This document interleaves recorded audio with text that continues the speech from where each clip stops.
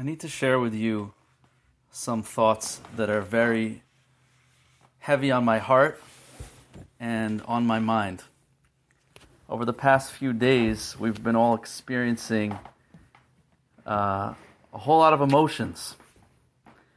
And really the past 4 years, culminating in the past several months, and especially in the past few days, the fabric of our very society is being ripped apart with hate, division, bipartisanship, divisiveness, polarity, to the point that friends and relatives are no longer speaking to each other.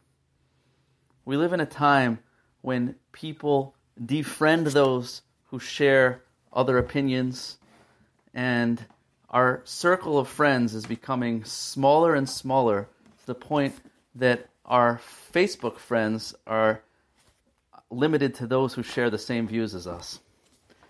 And I want to share with you that it's shocking to me that a friend of mine on the left sees Donald Trump and the right as the epitome of evil in this world, whereas a friend of mine on the right sees the Democratic Party as the embodiment of all evil as well. How could it be that 50% of our society, almost 50% down the middle, sees the exact same views, the same issues, the same people, and has completely different perspective on them? How can that be? How do we make sense in a world of such confusion? How do we figure out what's true and what's real? Many years ago, during the first Trump campaign, I remember listening to the radio, and I used to go back and forth between NPR, Fox 5, C-SPAN. I'd go from station to station on the radio to try to figure out what was going on. And it hit me one time that it's literally opposite perspectives. And I had an insight at that moment based on the teachings of Jewish mysticism and Kabbalah, which I've shared extensively, that the perspective of the left and the perspective of the right are actually completely different paradigms. Based on Kabbalah, and if you're interested in this topic, I recommend that you listen to my podcast, The Kabbalah of Politics, where I go into this more in depth, or watch the YouTube video on the topic, that there are different extremes in personality types. There is a liberal personality type and a conservative personality type, and they actually are spiritual energies. According to Kabbalah, there's an energy called chesed, which is kindness, which is motivated by giving, expansion, the greater good. And then there's an energy called gevura, which means strength, which is motivated by individuality, borders, boundaries, justice, earning one's good.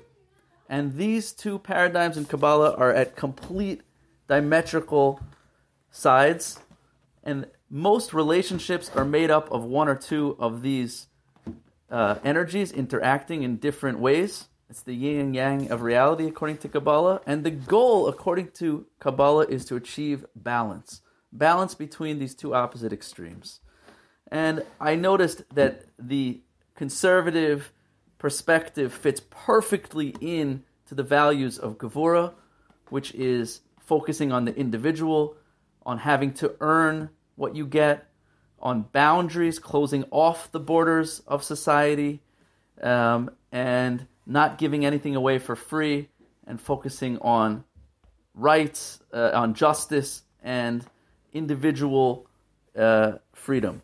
Whereas Chesed fits perfectly into the liberal perspective, which is opening up borders and boundaries, giving away as much as possible in order to achieve equality in society, and focusing on the greater good and breaking down social conventions. So how do we deal with this? How do we make sense? It turns out that according to thousands of psychological studies, we actually do not make decisions, especially in the realms of politics, rationally. And I'll explain what I mean. Psychologist of morality Jonathan Haidt, a professor in NYU, concludes very similar to the insight that I had several years ago, that there are actually liberal personality types and conservative personality types. Now, most people base their politics on their upbringing and their community. Most people haven't even really thought about it for themselves. But those of us few who consider ourselves free thinkers and actually have attempted to figure out for ourselves what is true are actually, for the most part, also not free thinkers. Because Jonathan Haidt concludes that they're actually emotional personality types, and that most people break down into one or two political perspectives based on their personality. On top of that, I'm reading a fantastic book by Israeli psychologist Daniel Kahneman, who won the Nobel Prize for his research on how people make decisions. And he concluded that, in fact, we make 99% of our decisions based on our emotions.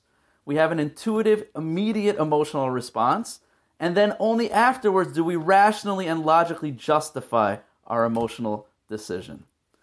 And a 1975 Stanford University study, supports this position that statistics actually do not change people's perspectives. Most people have an emotional connection to something, and then they either ignore statistics that challenge their view, or they find statistics that support their view. The study shows in numerous occasions that they will show an opinion to a conservative person that's actually really a conservative piece of legislation, but they tell them that it's a liberal piece of legislation, and they completely reject it. Same thing with an Israeli and a Palestinian. They'll show an Israeli a policy that would actually benefit Israel, that was proposed by Israelis, but they tell them that it was proposed by Palestinians, and they reject it completely. Again, same thing with Palestinians and Israelis. We literally are completely biased. And Daniel Kahneman shows that our implicit biases actually make it impossible for us to make rational decisions most of the time.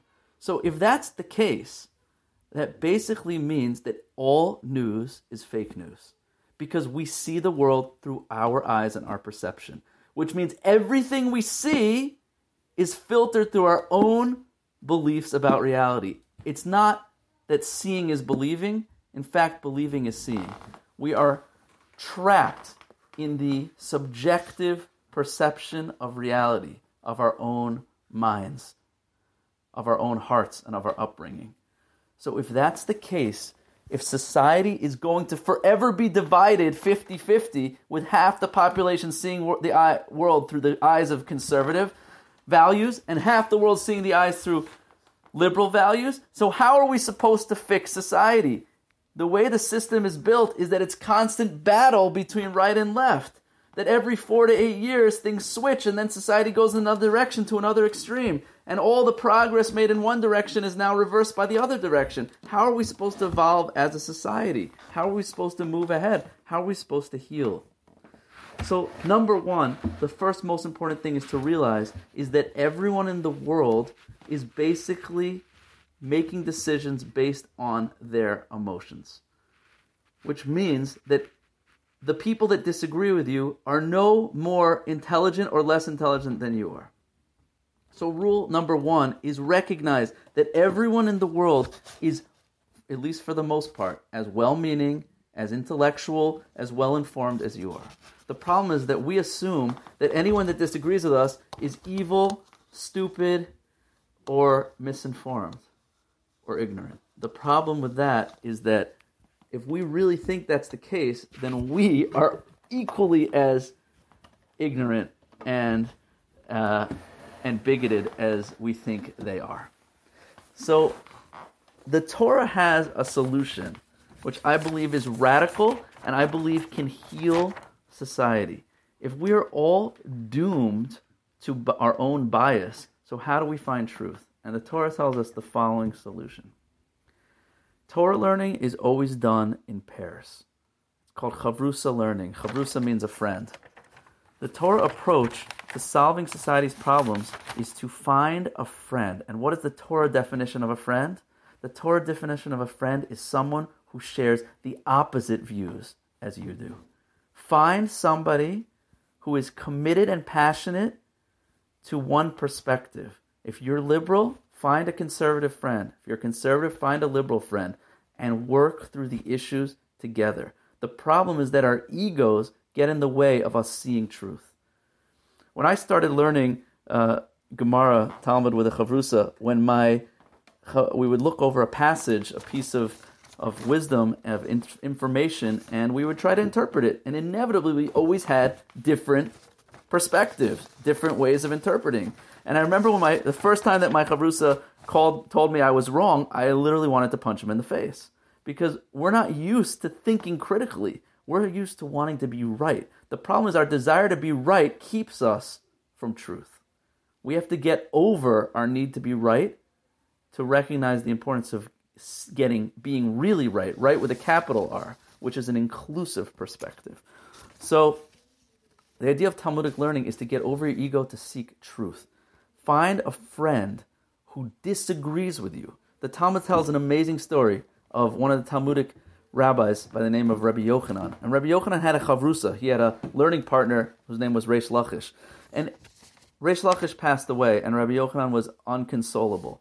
He missed his partner, his study partner, his friend. And eventually the rabbis got together and they got him a new study partner. And a few weeks later they asked him, how's it going? He said, terrible. They said, what's wrong? He said, whenever I say my opinion, my study partner finds 24 proofs to support my opinion.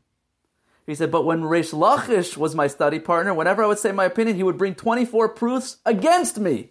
That's a friend. A friend is someone who calls you out, who points out the flaws in your argument, who points out the inconsistencies, who helps you to live with integrity, who challenges you. That's a true friend. If we want to come to truth, we have to be willing to challenge ourselves, to let others challenge ourselves, to live in a society of open dialogue, of different perspectives. Joe Biden said that this political campaign is a battle for the soul of America. And I believe that is so true. Because the soul of America is at risk when we aren't able to live with others that are different. We need to open up our minds, and we need to open up our venues of discussion. On social media, all you see is your opinion. And at best, when someone wants to argue, they just knock you down with a one-liner. But there's no room for debate. There's no room for dialogue.